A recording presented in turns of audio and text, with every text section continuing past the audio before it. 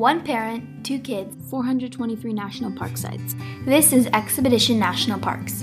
Dispatches and stories from one family's journey to discover the natural, historical, and cultural treasures of the United States. He wrote him and said, Senator Yarborough, you need to have a Big Thicket National Park. So here we are in the lobbying business. At that point, somebody named me chair of the legislative committee, and so I got very much involved.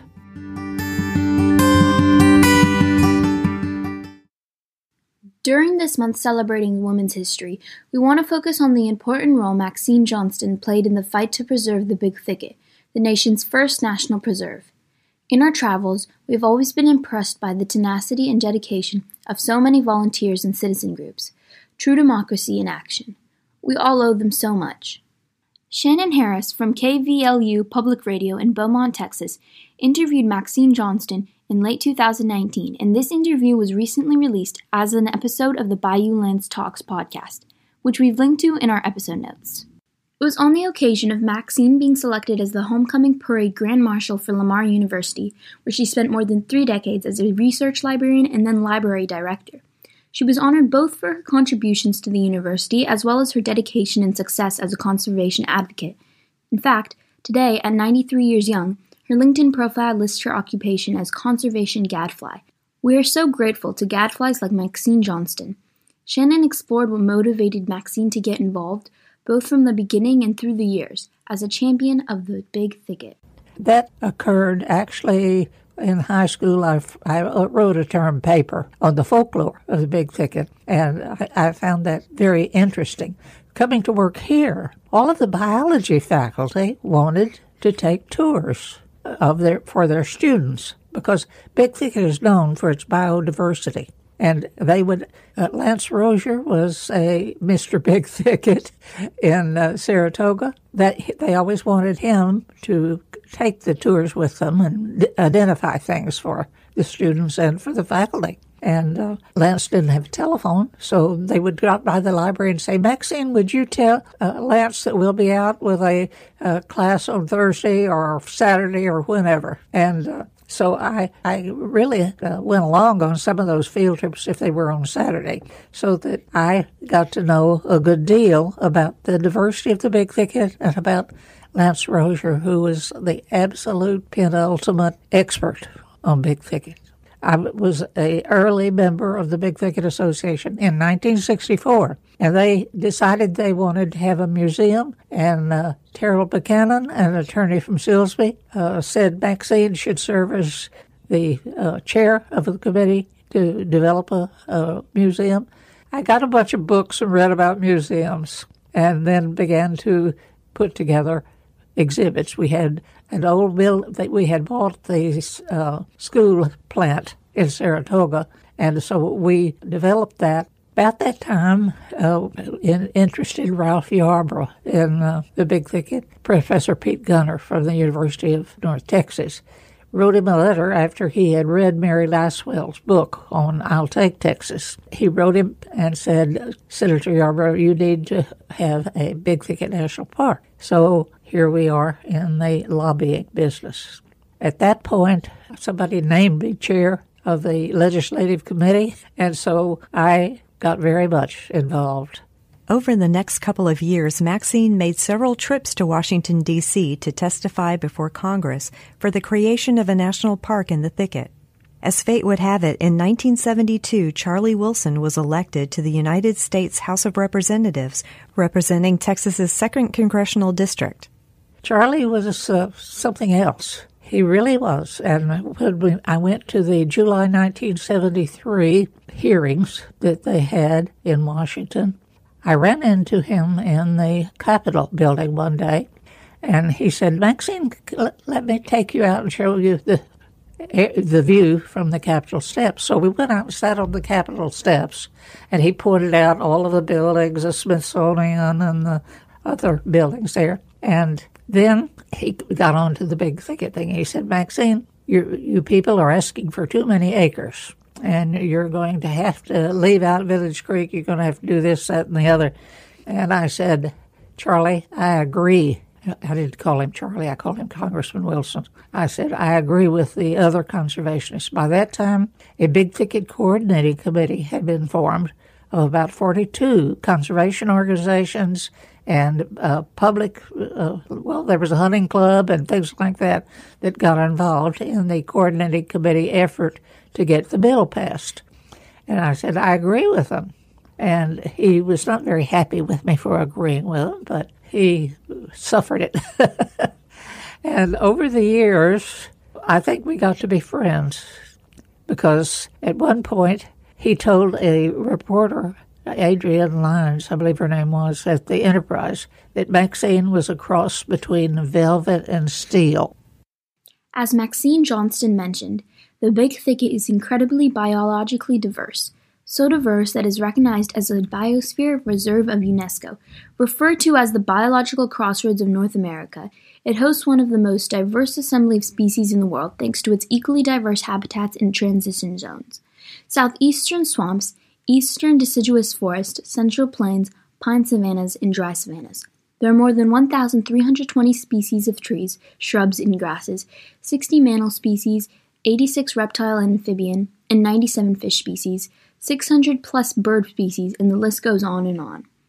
It is also unique for other reasons. For it is, alongside with Big Cypress in Florida, the first national preserve created in the United States. This was a new concept and the culmination of many proposed bills and decades of community lobbying, which Maxine Johnston was a big part of. It is also unique for other reasons. First, it is, alongside Big Cypress in Florida, the first national preserve created in the United States. This was a new concept and the culmination of many proposed bills and decades of community lobbying, which Maxine Johnston was an important part of. As a preserve, it still enjoys protections of a national park, but in an attempt to balance between conservation and resource use, certain activities like hunting and oil and gas extraction are permitted and controlled. We were lucky enough to be amongst the only ones in the visitor center the day we visited, which was before COVID, so be sure to check the website for current access information. We had a great conversation with the ranger on duty, who spoke to us about forest restoration work. Our goal have been to restore some of these longleaf pine areas, a highly endangered ecosystem here in the United States. So we've been working very diligently for the last few years to do that. The 2016, the centennial year, our goal was 100,000 seedlings planted. Wow. And we squeaked in with that goal. I think we did about 110,000 that year. So the whole community wants to support that. Yeah, we did a lot of volunteer work, yes. But how long does it take them to kind of come to have what we used to have? No, I meant to for them to develop into. It'll take them about 25 years to start producing cones. Okay. And to be like what we had here, about 300 years. Yeah. So it'll never be the same. Yeah, it'll not in our lifetime anyway. Not in our lifetime. And then one particular gentleman, they didn't really highlight it in the movie, but Mr. Rosier. Yeah, Lance Rosier, yep. Rosier. Rosier, okay. Yes. And what did he do? He was a self-taught naturalist who was amongst, those advocates for this area, the person who kind of understood this place and kind of opened up, the uniqueness of it. Because it's not just another woods, right? We've got an incredible amount of biodiversity here that one has to really get down on their hands and knees to kind of understand and explore here. Yeah, and in the movie they said it, because of the Ice Age, but then why this particular area and not 50 miles from here? Yep. Or did that just disappear? You probably got a bunch of factors in there. Yeah, there's glaciation from the north. When they would advance and then recede, that changes your flora and fauna, as things move south or north, depending on where that glacier is going to be. That kind of got our north-south movement going. You've also got a lot of deposition from those glaciers when they melt. It's one of the reasons why we have so many waterways around here, including this ocean effect, as the sea levels rose and fell, you expose some sandy areas, which is why it's really flat along the coastal plain, because it used to be underwater, the bottom of an ocean.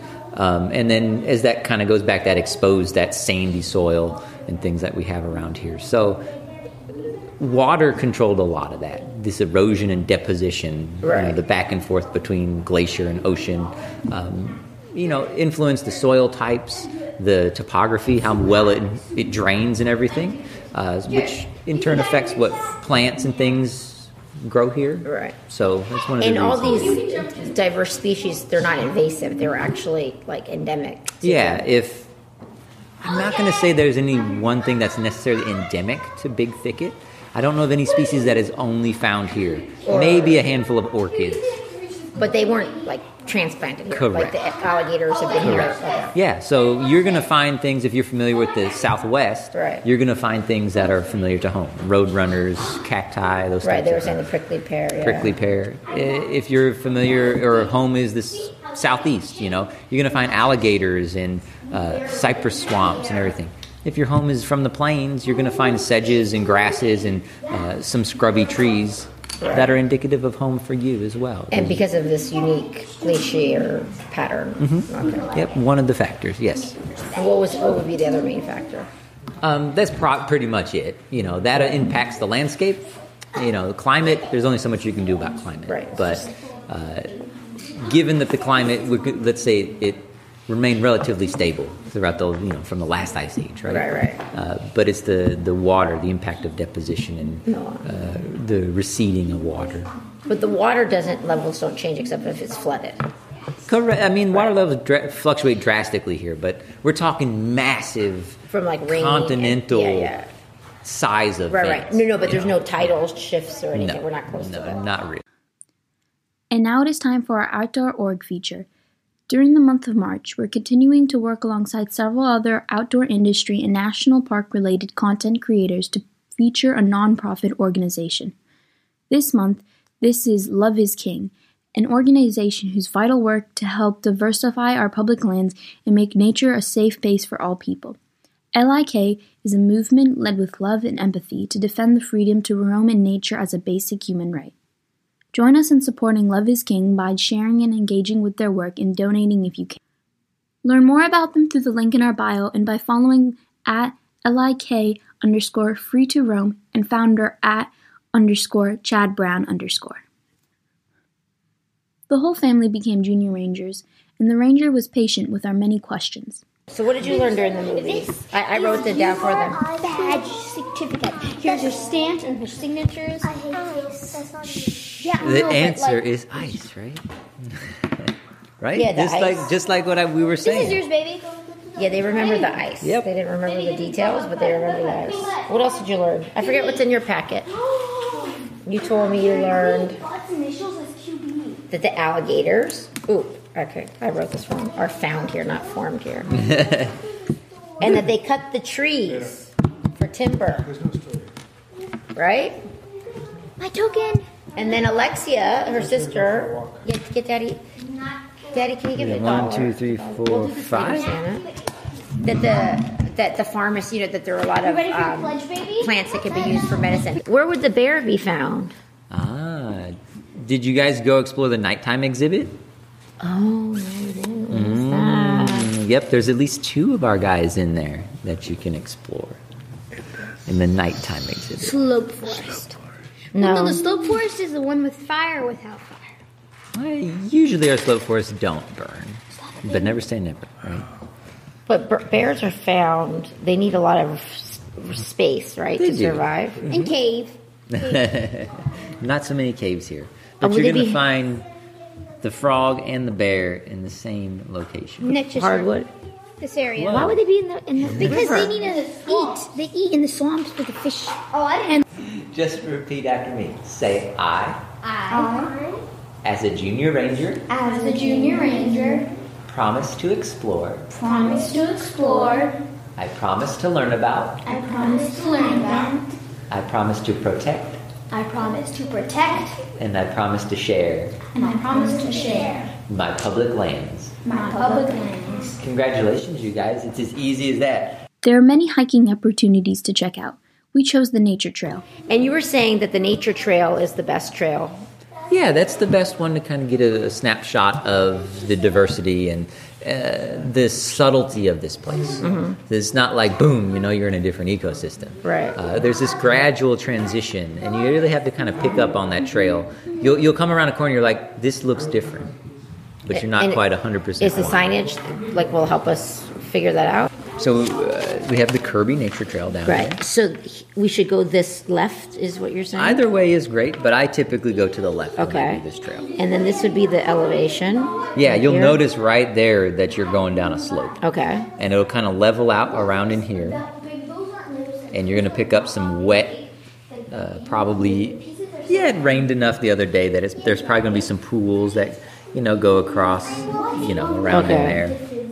And you said there were boardwalks? Yes. And then back here, there's going to be some cypress. There's probably going to be significant water back there. And this, from the rain? From the And this rain, is the actual creek? Mm-hmm. But what would you call it? You wouldn't call it a creek? Or what? Yeah, that's Okay. Village Creek right there. Oh, so it was a creek. But where would be the big, of this, all these kind of things, which would be which here? So you're going to encounter slope forest here. Slope forest here. Okay. Bay galls around in here. Okay. And then cypress slough. Cypress slough, yeah. And the cypress are the oldest, or They tend to be amongst the oldest. Yeah. Okay. And then any palmetto or Not on this area. okay. Any other of these pines? Nope. of Those are the three ecosystems that you're going to go Okay. through. That's quite a bit in a mile and a half. 2 Yeah, miles. no, I just was. Okay, please. You'll pass longleaf pine ecosystem just past the visitor center here. When we go back to the Yeah, when you're driving there, you'll see it. long, which is this upland. Yes. Okay. No, I'm And not so very good. you have right here a drastic change in the span of a mile and a half, 2 miles. Right. Yeah. And what goes with it being part of an international bio preserve? It's just It's a designation, Like an honor or It's what? like an honor, yeah. or in the birding one, a lot of birders come here. Yeah, there's no real structurally different management approach to that. Right. And do you get a lot of? Isn't it the time for the annual bird count? Or That's coming up. He also explained more about longleaf pines in general. Also, if you do visit, be sure to check out the citizen science opportunities. There are 3 photo stations where visitors are requested to take photos and upload them to a site in order to help with efforts to document how the Big Thicket changes over seasons and years. They have a very unique life cycle in that when those seeds drop on, they start to germinate and grow. They look like a tuft of grass. The needles are really thick and long. They kind of sprout up out of the ground. And they will stay like that for anywhere between a year to 5 years, 7 years even, until a fire comes through. So if they have enough sunlight, they'll continue to grow, but they'll grow, and then if something is shading them out, like other grasses and plants, they'll wait for a fire. And when that fire comes through, it'll burn everything out, and it'll singe the needles off of that little tree, but it'll survive most of the time. And it'll get all that sunlight, so it'll go from this little thing in the near the ground, and it might grow 3 feet in a year. Wow. And then some of the other stuff might catch up to it, and then it waits for another fire until it goes even higher than that to kind of ascend up into the canopy. That's why they look all skinny and spindly when they're young. They're growing up rather than out. So they're putting all their effort and energy. And what is it, a fir? What category of tree? They're pines. Pines, okay. Yeah. And so they have cones? Is that the They seeds? do, Okay. like these cones right here. Those are longleaf? Those are longleaf. Those are so big. they're about the second or third largest cone that we have of the pines here in the U.S. But the cone, what actually creates the next tree?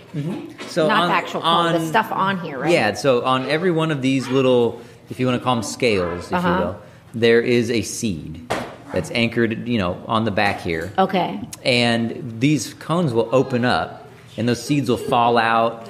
Squirrels will pick them out and disperse them, and they'll float. The seeds might float on the wind. The squirrels might take them to another location and deposit them in the soil. And will it go through their excrement, or will it actually? No. It could, theoretically, if they don't chew it up. Did you ask if Was that?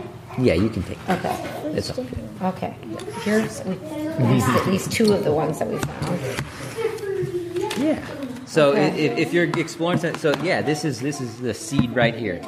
Oh, that's the seed? Well, it's stuck in there. I'm trying to pull it out, but I don't think it's going to come out. But it looks like a seed? So, I think it's broken off in there. But that's what they are. They're tiny then. They're very tiny. You know. So the seeds are stuck at the end of each yeah, of these like little stuck at the end. So when they ledges. open up, Where?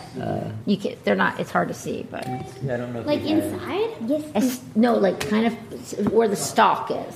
What? What do we have in What do you mean where the stalk is? cobwebs and seeds in it. The seeds are they're on the back of each of these scales. Oh, like right here? Okay. Yeah, they kind of fit in there. Here's another one that's in there. You see that? That's But the you said seed. this one was one. This Oh, little so seed. I see the That's the seed? That's the seed. at the end. Yeah, or, at the or end of that. Okay. So, but that's like the kind of the carrier for it. Thank you for listening. Again, please remember to check out and support Love is King. You can find more info on our episode page.